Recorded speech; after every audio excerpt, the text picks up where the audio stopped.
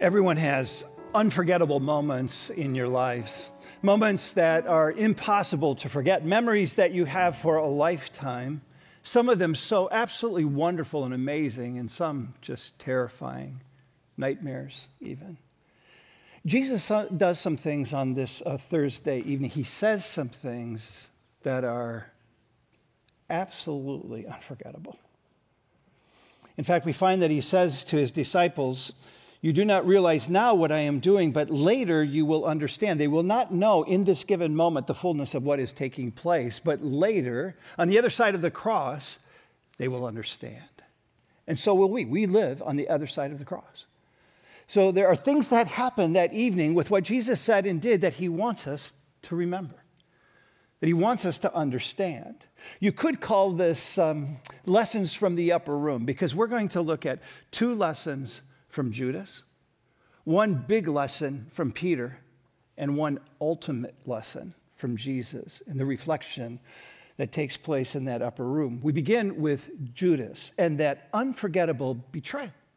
It's just unthinkable and inconceivable that one of the disciples would betray Jesus.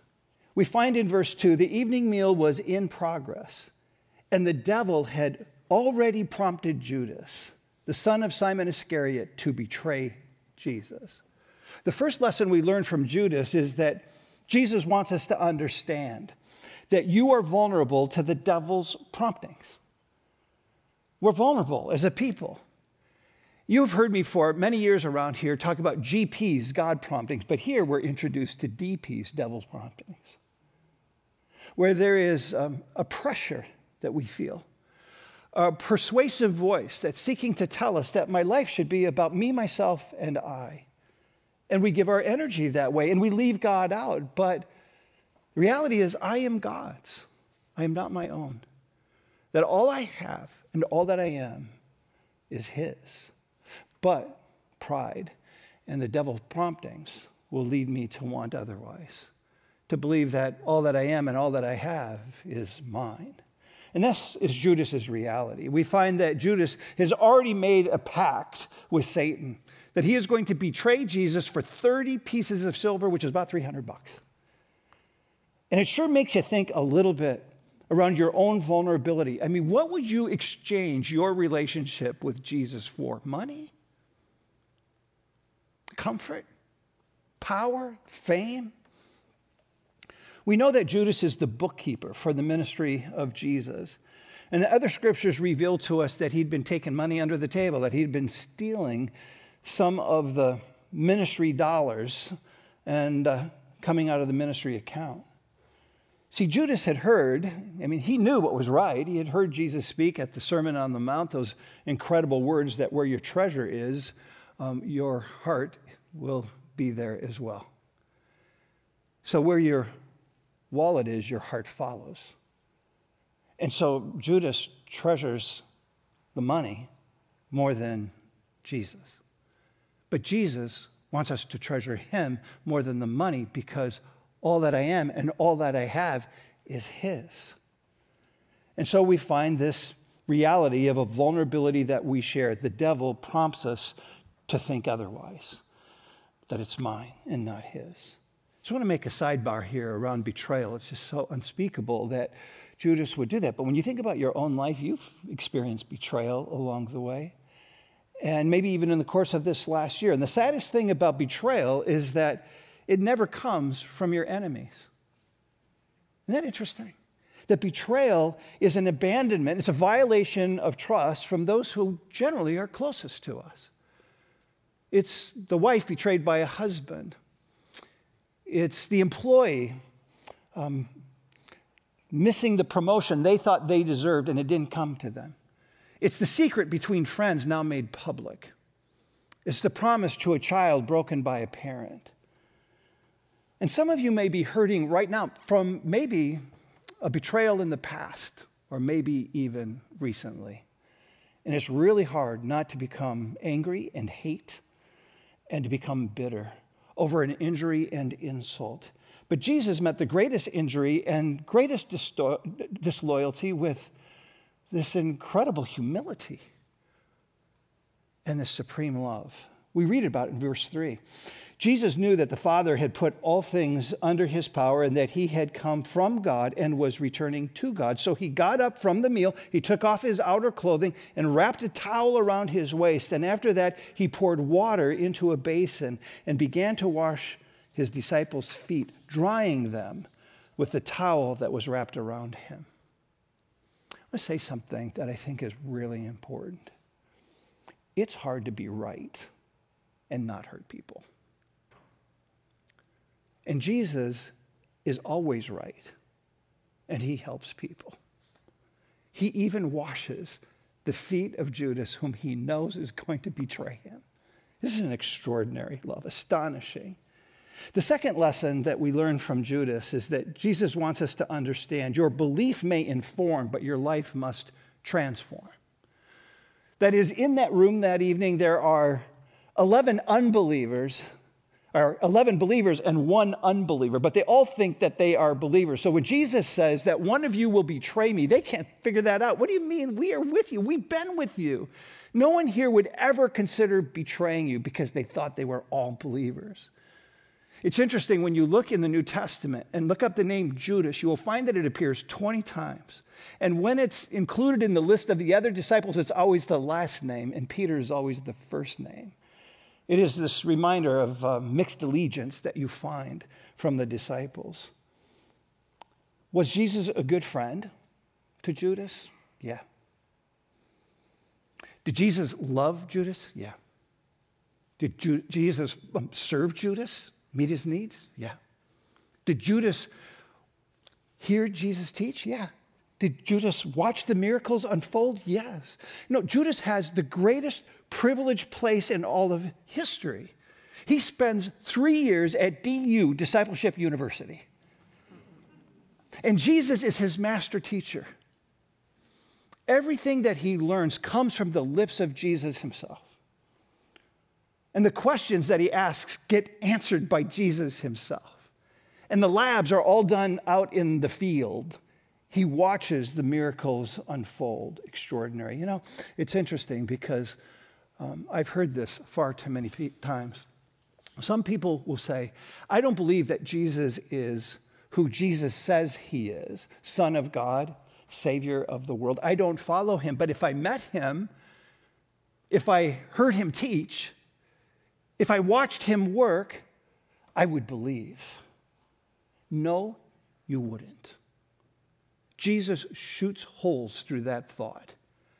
We know that even the demons knew the truth of Jesus, but their allegiance was not to him. Now, Judas had the very best seat in the house. He got to hear Jesus teach. He heard Jesus call him by name.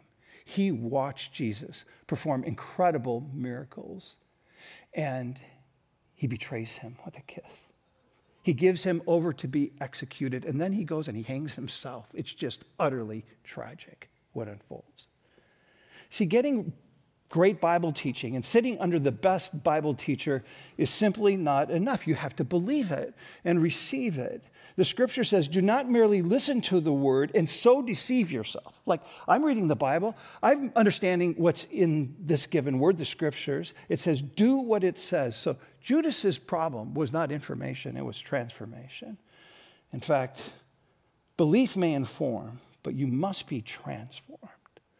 You must have an allegiance with Jesus. It begins to shape you from the inside out. Are you being transformed? That will be the affirmation that indeed you are one of his believers. That's Judas. But we find betrayal in Peter as well, an unforgettable refusal. When Jesus comes to Simon Peter to wash his feet, he resists. He refuses. We see it in verse 6. He came to Simon Peter, who said to him, Lord, are you going to wash my feet? Jesus replied, you do not realize now what I'm doing, but later you will understand. No, said Peter, you shall never wash my feet. And Jesus answered, unless I wash you, you have no part with me. Well, then, Lord, Simon Peter replied, not just my feet, but my hands and my head as well. Peter always goes over the top. So we find this big lesson from Peter that Jesus wants us to understand is that Jesus makes you clean. that our defected default is that we think we make ourselves clean. And Jesus says, I will make you clean. And Peter says, you will not wash my feet, which in essence is saying, I will make myself clean, which is religion. We just find ourselves thinking that we will somehow cleanse ourselves, make ourselves right with God by getting our life together, and we never quite get it together. That's religion. No. Are there times in your life when Jesus comes to you to serve you and you say no? Because you feel unworthy. You got other things to do. It's just really hard to receive. It's just easier to give. It's hard to let Jesus wash your feet because for Peter, it's a bit embarrassing. It's awkward. It's unacceptable. The most common reason offered to explain why Jesus is washing feet is that he's teaching us to be humble and to serve others, that we would be foot washers as well. But that's really the shallow end of the pool of understanding what's taking place here. While humility and service are clearly lessons that we learn from the upper room and from Jesus and his way of living, there's a deeper, more profound lesson that we must not miss, that Jesus wants to be sure that we understand. And the deeper level of understanding is found in Jesus' response to Peter's refusal. He says, if I do not wash you, you have no part with me. So clearly, Jesus isn't talking simply about washing feet. He's saying your soul has to be cleaned. And I can do that. You can't do that, but I can do that for you. I will make you clean. So this simple act of washing feet is to show that unless they be washed away of their sins, they cannot experience what it means to be part with him, part of him, to have a relationship with him. His washing feet points us to this very core of our salvation, of grace and the forgiveness that allows us to enter into this beautiful, right relationship with the living Christ, which is why we're told in 1 John 1:9, if we confess our sins, he is faithful and just to forgive us our sins and to cleanse us from all unrighteousness.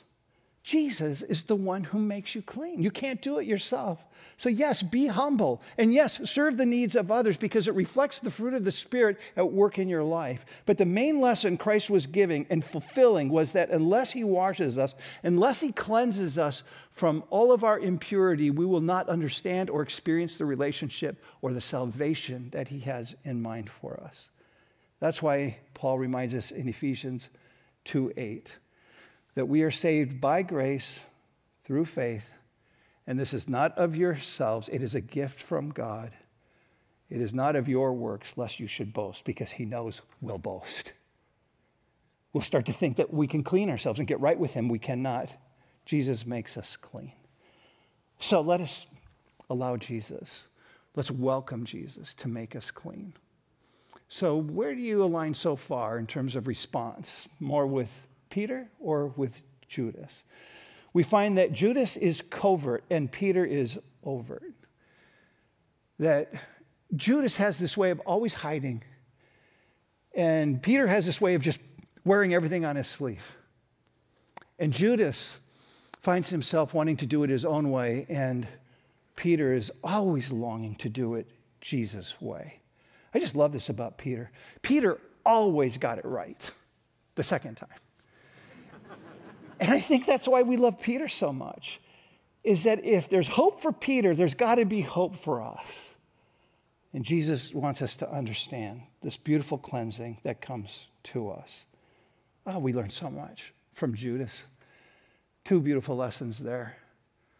A great lesson from Peter, but there is the ultimate lesson from Jesus. He wants us to understand that Jesus dies the degrading death of a slave to serve you.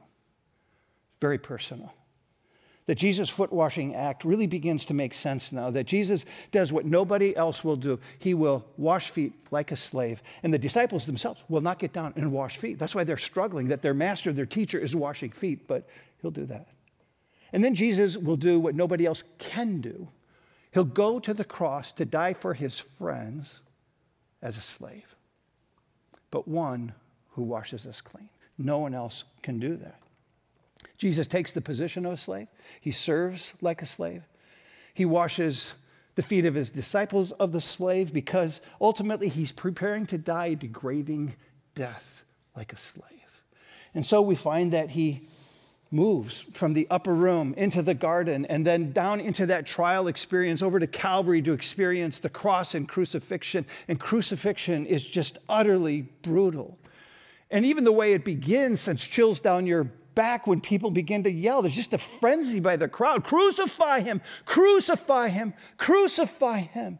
It just unnerves me to even imagine what that scene was like. And then they bind him and they begin to spit on him and push him away and put him in a place where they mock him and they come alongside of him, slap him again and again. And then they take a thorn of crowns and they place it on his head and they penetrate it right into his scalp, and he bleeds. And then they scourge him. They take a whip, this wide strap of beaded bits of bones and stones and metal, and they just whack him again and again. And they pull and rip out hair from his beard, and they beat him again and again and again and again. How people can watch such a thing is just utterly amazing to me.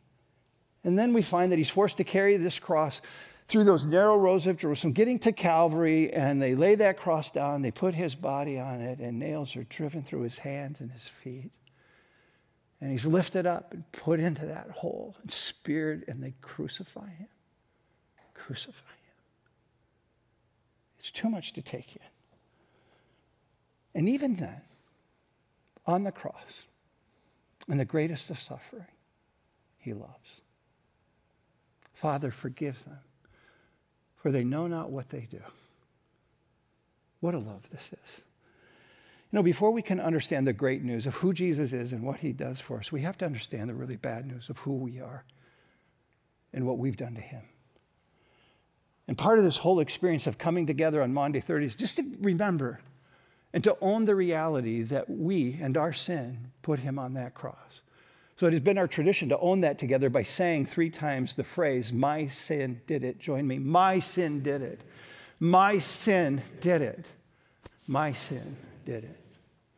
The Bible says that we are by nature enemies of God because we are sinners. That is, we all start in the same position as Judas. And God loves enemies. And he takes his enemies and he makes his enemies family. That's how wonderful Jesus is. So he gets up out of the seat. He goes on bended knee to serve Judas. But you know the real truth, I hope. He got up off of the seat, got on bended knee to serve you. And we find that he serves Judas on the cross, but you know it to be true. He goes to the cross to serve you. He pours water over Judas, but you know the truth. He's pouring his blood out for you. That's what we have. Jesus dies our death. He completely washes us from head to toe in order to wash us clean of our sin. He cleanses us from all unrighteousness so that we can know that, in fact, we can be with God. We can be loved, and we can live. And that's the purpose behind it all. Love does it all. In 1 John 4, verse 10, we read it this way, and I'm going to invite you to join me in the reading of this. This is love. Not that we loved God, but he loved us and sent his son as an atoning sacrifice for our sins. Amazing. I love taking in this text because in the end, we know that the only reason for the cross is because of God's love. There's no other explanation. I mean, we can't deserve it. We don't earn it. We simply receive it. We receive it. We receive it. What a gift. We just get to receive it. I have some good news for you. Jesus is still serving people today. Isn't that good news? He's still making enemies and turning them into friends. This is his heart's desire for you and for me. And some of you say, well, he hasn't looked at me because what I have done is so absolutely horrible. He would never look at me. Jesus is willing to serve you, friend. And some of you think, I have such overwhelming needs. There's nobody that could meet these needs, but Jesus is willing to serve you. Or some of you say, I have been away from the Lord. The only reason I'm even here is because somebody invited me to come, but I've ignored them or haven't paid much attention. I've had a lot of things going on in my life, and Jesus is willing to serve you. You're here. It's just we have to welcome the service. We need to invite him to wash our feet. Let him do so and wash our souls and make us clean. And I love Jesus is still serving people today. I want to be served by him, don't you? Every Monday, Thursday when we come, I hear stories of people who renew their faith. Some who place their faith in Jesus Christ for the very first time. So we have prayed that the Holy Spirit might be prompting you to that given end.